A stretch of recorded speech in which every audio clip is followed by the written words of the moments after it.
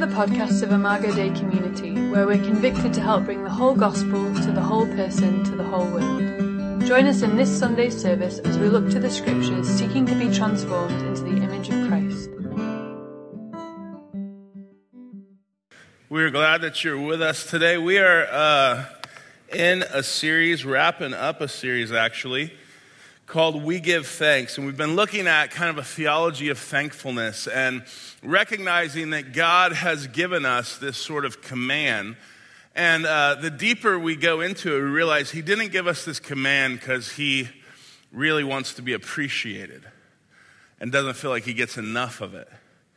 He gives us the command to give thanks because it protects us and our hearts from sort of sliding away from God into ungratefulness. And we do that pretty easily. So I know that texting your thanks sounds kind of cheesy, but it's actually really cool during worship to hear from all of you and to hear the things that God is doing in your life and your heart, and to hear kind of the community's voices as we sing together. So feel free to text those in. All right, here's where we've been. The first week we looked at the fact that when Jesus takes our thanks, He takes our thankful people, and He actually uses that to change us and make us faithful people. That at the core of the fall and sort of humanity's rebellion against God was this sense of unthankfulness and ungratefulness. Last week we looked at how Jesus takes thankful people and makes them loving people. Like He actually changes your heart towards people when you're willing to give thanks for them. People that you love, people that are difficult. And God does something in our soul there. Well, today I want to finish with the idea that Jesus takes thankful people and He makes them enduring, mature, persevering people who are strong in faith. And so if you have a Bible, turn with me to 1 Thessalonians chapter 5. 1 Thessalonians chapter 5, and we're just going to look at one verse, and it is verse 18. And what he says is this: he says, "Give thanks in all circumstances, for this is God's will for you in Christ Jesus." Give thanks in all circumstances, for this is God's will for you in Christ Jesus. What I'm interested in us kind of breaking down is, what is that? What does that look like? What does it mean? Here's why I think God continually commands thankfulness. And it's not for Him, like I said earlier, it's for us. So I want you to look at this slide. People that aren't, like if you just forget, if you quit being thankful, then you quickly become forgetful. And what I mean by that is that you're no longer paying attention to the things that God has given you, blessed you with, put in your life. Because you're not practicing thankfulness, and as a fallen, sinful human being, we just sort of easily lose an attentiveness to the goodness. And so we go from thankfulness and we just stop doing that and we slide right into forgetfulness. And it doesn't take long before that forgetfulness leads to an ungratefulness. There's a sense of entitlement, a sense that you deserve something. And that slide from ungratefulness isn't far from rebellion or just sort of a religious lostness. Now, it seems like a really bad place to end up, but what's crazy is to think that it actually, you start the slide at that very simple, subtle place where you just quit giving thanks. And that's where the slide starts. And so that's why throughout Scripture, over and over, we're called to give thanks. And here we're called to give thanks in all things. And what I want us to pay attention to is not just the thankfulness, but how do we not go to rebellion, but how do we actually enter into the all things? Because those are, what does he mean by that? What does he mean by all things? Well, I think he's talking about really good things. I think he's talking about really bad things, sinful things. I think he's talking about confusing things, circumstances that you don't understand. I think he's talking about really hard things. And the last thing that we want to do is just kind of slap verses on pain, on suffering, on loss, on grief, and just smile and pretend, right?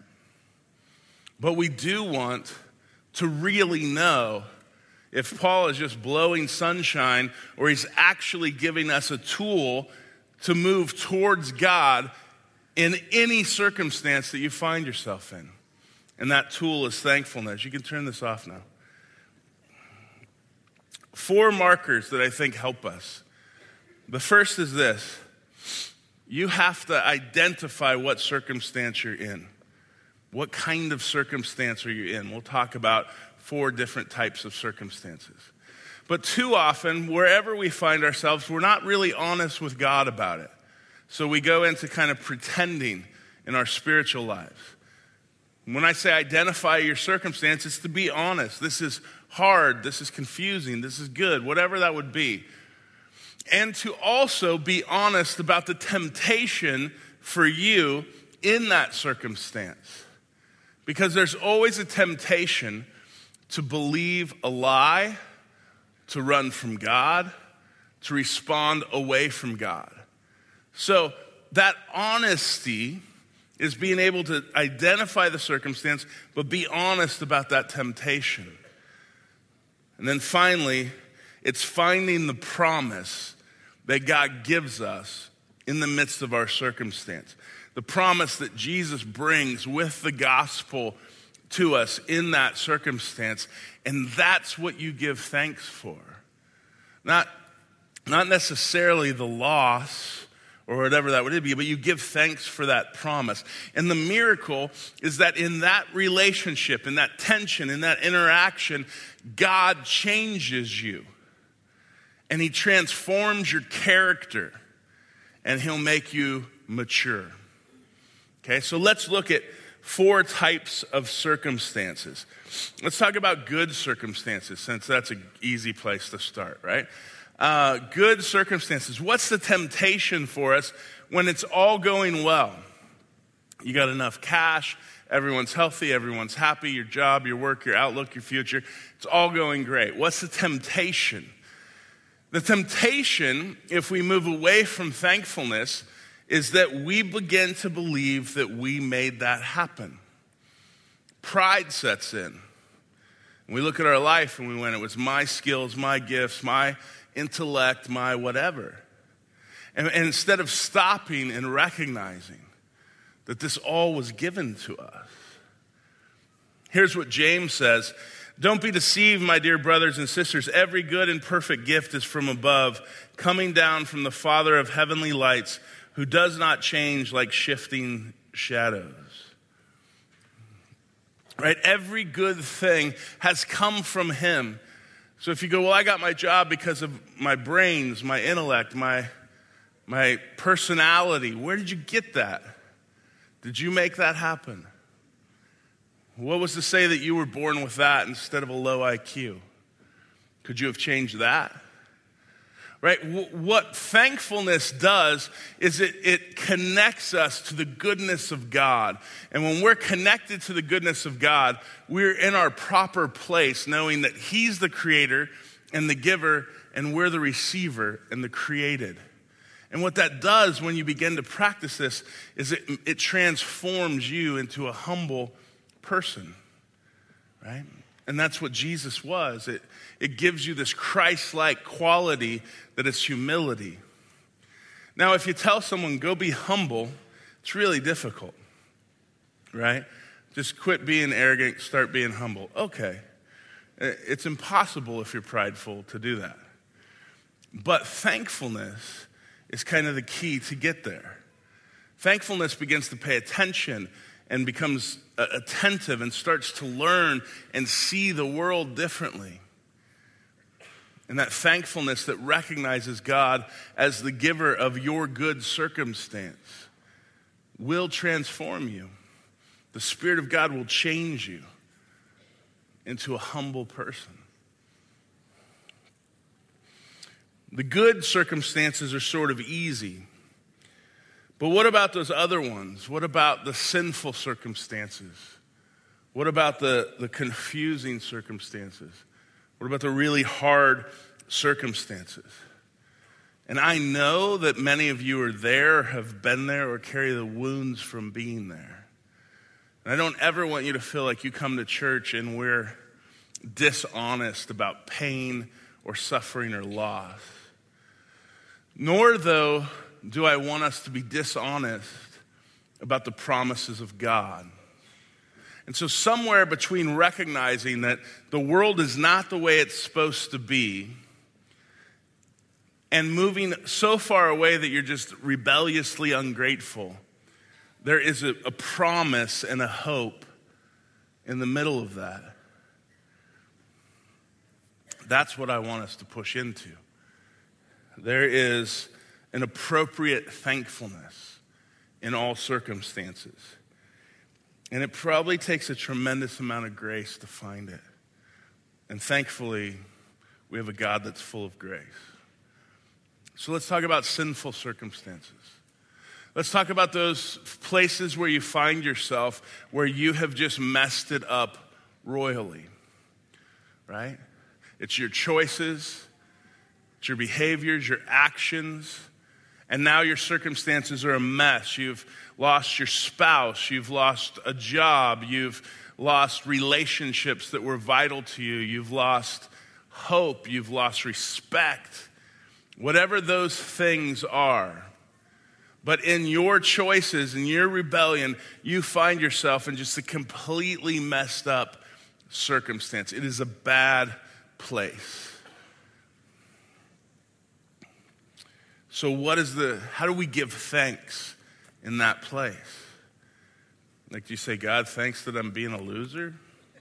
Like that doesn't sound right.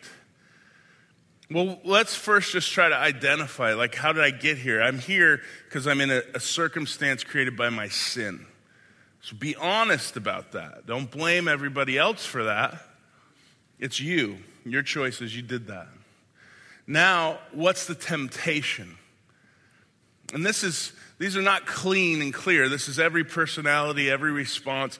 But I could say, here's one temptation, would to be go, I'm too far gone. It's too messed up. It's beyond hope, right?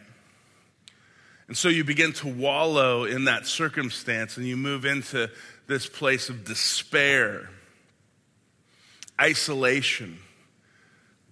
I've just wrecked everything. So what's the promise? Well, turn with me to Romans 8, because what I want to do with these three circumstances, evil, kind of sinful circumstances, confusing circumstances, hard circumstances, I want to take all the promises from one chapter, not because I think they get answered here completely, but because I want to show you that this is one chapter of the Bible, and it's a really big book, and it is full of promises. It is full of people and circumstances. And what's beautiful, what I love about the scriptures, is that when you read them, it's not like you're just reading a book of saints that stand on high and are embarrassed by you. Like, these are people who can identify with finding themselves in sinful circumstances. In fact, when you get to Genesis, you're just 3 chapters into this book, and they've ruined everything, and you're like, this is like a family reunion for me. This is like my cousins. I know these people. This is who I am, right? And so it is a book full of people just like you, and a great God who gives promises of redemption to people just like you. But I just want to, so that we're just going to look at one chapter, but there's a lot more, so get into your Bible. Here's what it says, chapter 8, verse 1. Therefore, there is now no condemnation for those who are in Christ Jesus, because through Christ Jesus, the law of the Spirit, who gives life, has set you free from the law of sin and death. For what the law was powerless to do because it was weakened by the flesh, God did by sending his own Son in the likeness of sinful flesh to be a sin offering. And so he condemned sin in the flesh in order that the righteous requirements of the law might be fully met in us, who do not live according to the flesh, but according to the Spirit. Romans chapter 8, verse 1 brings this promise: there is therefore now no condemnation for those who are in Christ Jesus. As you stand there in your circumstance, in the rubble of your choices, and that temptation to run, to flee, to move away from God, to say you're too far gone, the gospel shows up there. And it announces that because of Christ's righteousness, because of his death and resurrection, God pronounces you forgiven. And he announces that there is no condemnation. Now, here's how you know if you want God or you're using God. Because if you're in circumstances that you created through your own choices, and I say that in the midst of those circumstances, God says there's no condemnation. He offers forgiveness, and that lightens your heart. That gives you hope. Then you know that's a good sign that your spirit is moving towards God. But if all you want God to do is fix the consequences of your sin, then I don't know that you're ready to move towards God. Consequences are there. You created them. But God in his mercy will be with you in them. And he will transform you and forgive you. Right? So do you want God or do you want to use God? Paul gives us this promise: therefore, there's now no condemnation for those who are in Christ Jesus. And if you can, in the midst of your circumstances, your bad, sinful circumstances, if you can begin to give thanks for that, to tell God honestly where you're at, why you're there, how you got there, but then to honestly give thanks for Jesus, for his death, for his resurrection, for his pronouncement over you that there's now no condemnation. If you can do that, then that thankfulness, God will use that by his Spirit to change you and give you a confidence that you are not beyond your own choices. You are not beyond the grace of God. But does this work if you're the victim of somebody else's sin? Right? Let's say you weren't the one that chose this, but you're in the wreck, you're in the train wreck of somebody else's decisions and their sinful choices. So where is the hope for you? And all I can tell you is that at the heart of the gospel is the idea of reconciliation. That the God who not only died for our wounds that we put on him, also died for our woundedness, right? That the cross is sufficient not only for your forgiveness, but also for your healing. Because people hurt each other. And to abandon God in that moment would be the worst thing for you to do. But to move into God and recognize that there, by his wounds are you healed. And the power to forgive and to reconcile comes from the hope of the gospel. And so to be able to let that promise speak in, even if you could never imagine forgiving at this point, you could never imagine reconciling at this point, to at least be able to say, God, thank you that you died for my pain here too. You died for my loss in their choices. You died not only to forgive me, but to empower me to be a forgiver. Not only to heal me, but to empower me to be healed. If you could begin just to dare to thank God for those promises, like he will transform your heart into someone who's confident, right? You're confident that you can endure this because you have a God that's bigger than the person who hurt you. Sinful things, sinful circumstances. You can give thanks there for the promises of God. How about confusing things? Like just those things that you go, I don't know what happened there. And again, these aren't categories that are hard and fast. You could go, it's hard and confusing and sinful. It could be all these things. But confusing things, what I'm thinking of is you don't know what happened. You don't know if it was sin. You don't know if it was God. You don't know if it was the devil. You don't know if it was just life. Could it have been stopped? Could it have been fixed? A relationship that blew up, a loss of a job, a loss of a friend, a loss of a loved one. Like just something, you're in a hard circumstance, and every time you try to figure it out, all you come up with is why and no answers. What do you do in that place? Well, again, be honest with God. I'm confused. I'm frustrated. Name it. This is the circumstance. But then secondly, I think what would the temptation be for you? And this is very personal, but what would it be for you in a confusing place? I think for some of us, it's unbelief. It's sort of this idea that God's not good and he's not here. He's not involved. So I'm in a really confusing place. There's no answers. I cry out why into the void. Nothing comes back. So God must have just sort of disengaged. And now I'm here to go through this on my own. And if you let that seed, that root of unbelief, sort of bear down in your heart and put its roots down, then it's going to move you away from God. But instead of going passively into that temptation, what if you name it and you resist it and you look for the promise? God, where is your promise for me to give thanks for in the midst of this circumstance, this confusing circumstance? Romans 8, verse 18,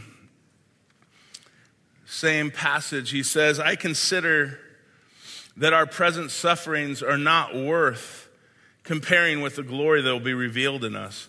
For the creation waits in eager expectation for the children of God to be revealed.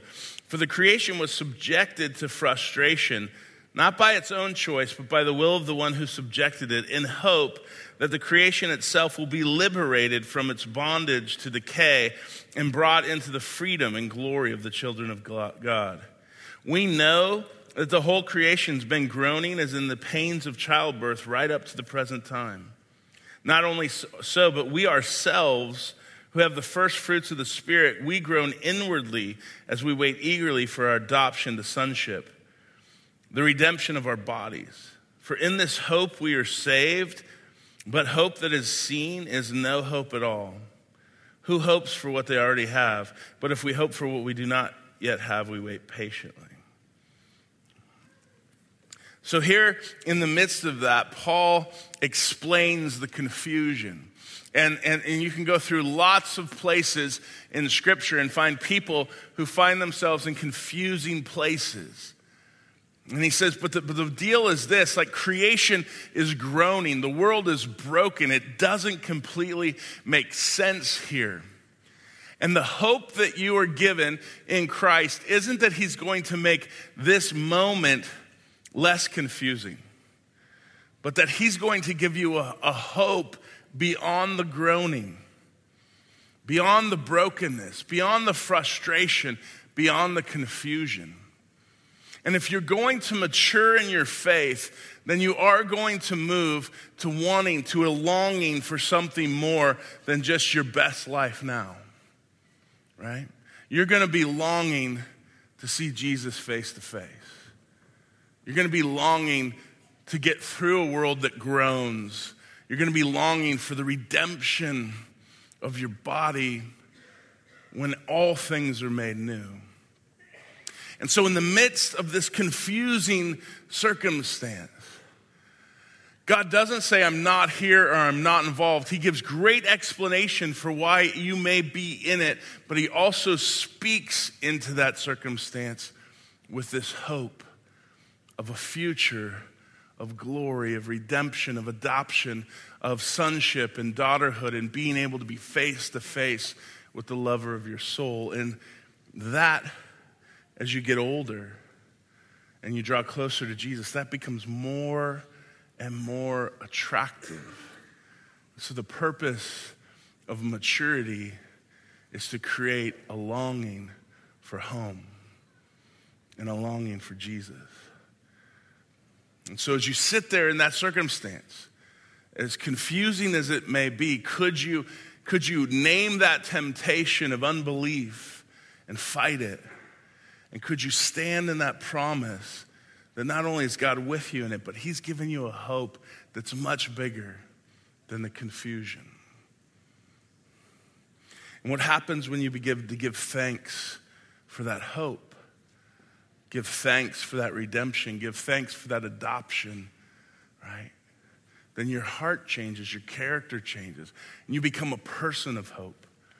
A person who isn't defined by their circumstance, but a person who is actually being defined by the gospel. And the gospel has a hope that's bigger than your confusion. And sometimes in the confusion, all you can do is cling to that hope. But Jesus is enough. He's enough.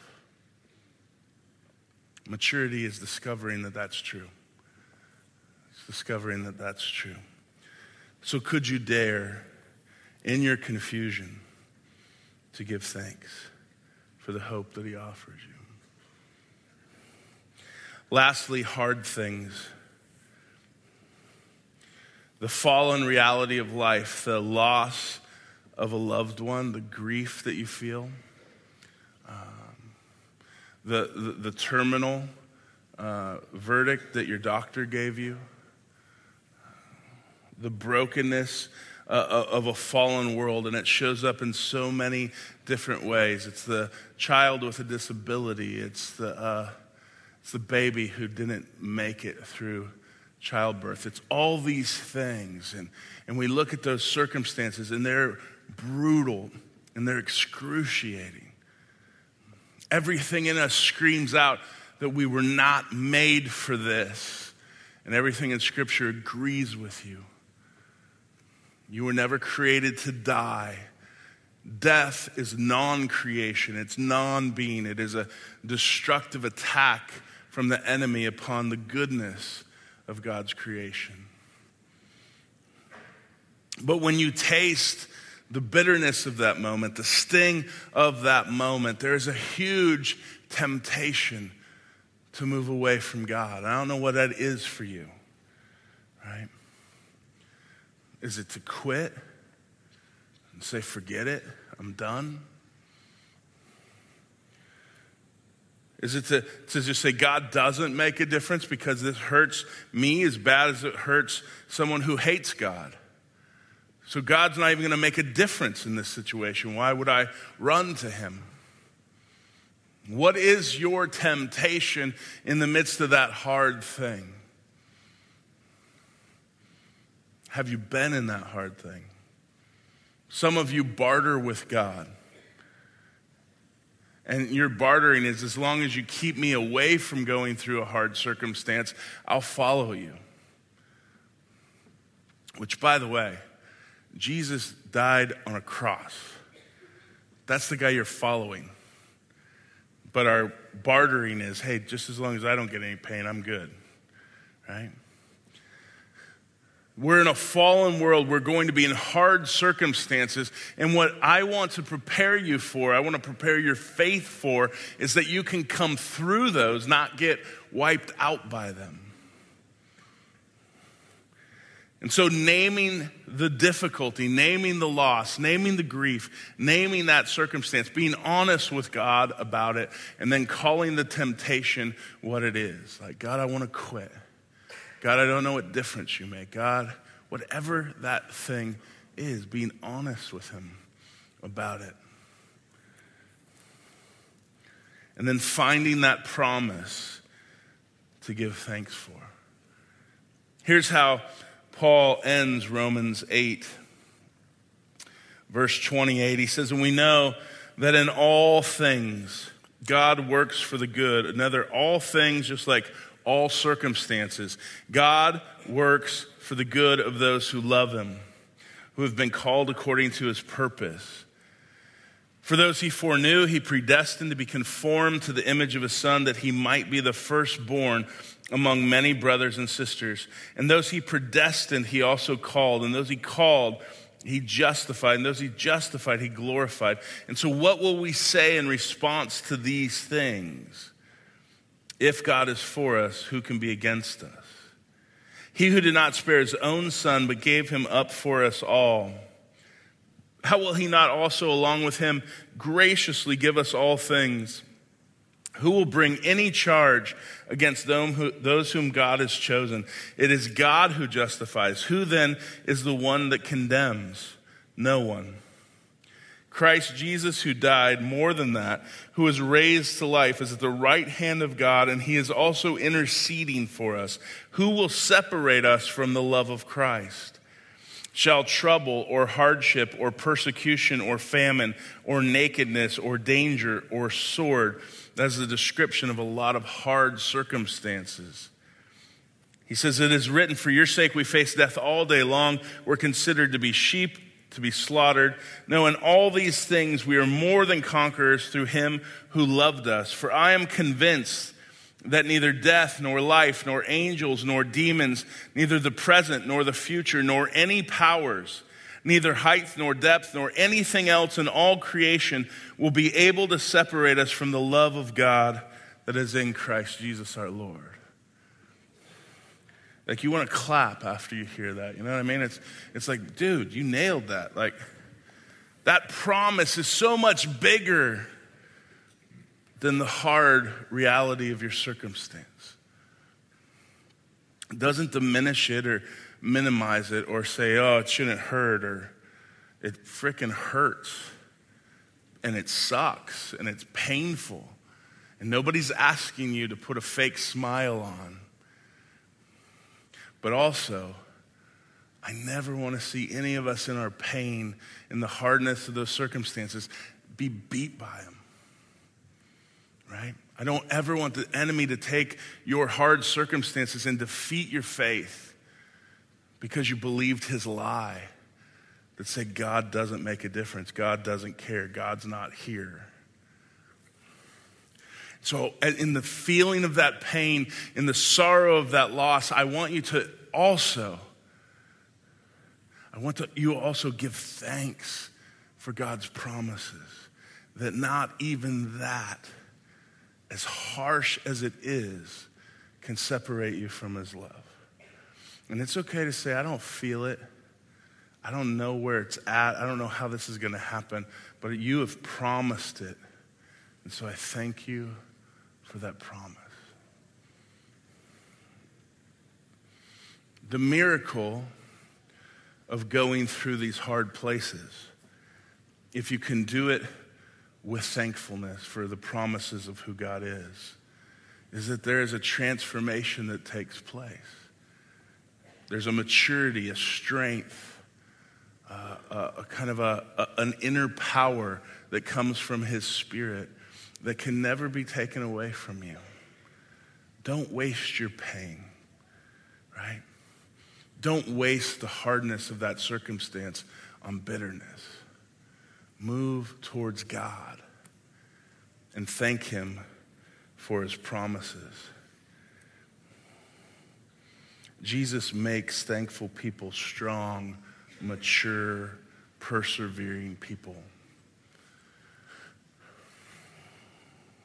I know for some of us, we have a tendency to in our pain, this is a really natural thing, but in our pain, perhaps judge other people's response to pain. So if you don't respond to pain the way I respond to pain, I think you're fake, you know?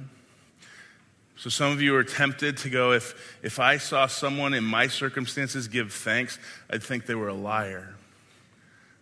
But don't do that, right? Don't do that. Don't judge somebody else who's moving towards maturity with our own immaturity. And I know it hurts, and I know it sucks, and I know that you don't want to see people happy or thriving or doing better than you when you're hurting. But don't judge from that spot, right? We're all on our own journey. Hard circumstances are hard circumstances. But don't get stuck in bitterness, right? Allow the hope of the gospel to move you to thankfulness for Jesus. So, here we are, and we come to this table, and I ask the question, what if you can't be thankful, right? It's quite possible that you can't. It might take you years, but you can move forward, right? You don't have to stay stuck. So you can be honest with God about your circumstance. You can be honest with God about your temptation and unbelief. You can be honest with God that he made the promise. You can tell him you're not quite ready to receive it, but make some step forward. And some of you today will dare to give thanks for the promises of God in the midst of really, really hard circumstances. And I would just tell you this, there's plenty of grace for you to move into thankfulness. But you got to come to Jesus for it. Yeah? You got to seek him. Be real with him. Be honest with him. There'll be people at the doors who would love to pray with you. Don't go through this alone, right? And this table is a broken body and shed blood, the sacred symbol of bread and wine that we come to receive grace today. Let's pray. Lord, I thank you for my family here at Imago. I thank you for courageous people who I know are going through good and sinful and confusing and hard circumstances. And so, Father, with pain, there is sort of a sacredness where the soul's doors are opened and our ears are more attentive to hear. So my prayer, God, is that you would give us the ears to hear. You would allow us to be honest with you, honest with ourselves. You would allow us to confess. God, we would choose to confess our unbelief, our ungratefulness, our sort of running away from you. God, you would give us the courage to cling to your promises and to thank you for them, because we believe they're true and they're right and they're for us. And then, Father, we'll trust you to do your transforming work, to give us a bigger heart for you, to make us more of who you made us to be, and to draw us into a deeper love with you. But God, perhaps all we can do today is just move forward somehow.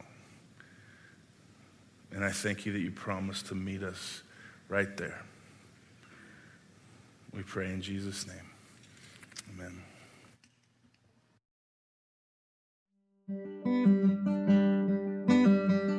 We pray that God will use this message to strengthen your faith and draw you into a deeper relationship with himself.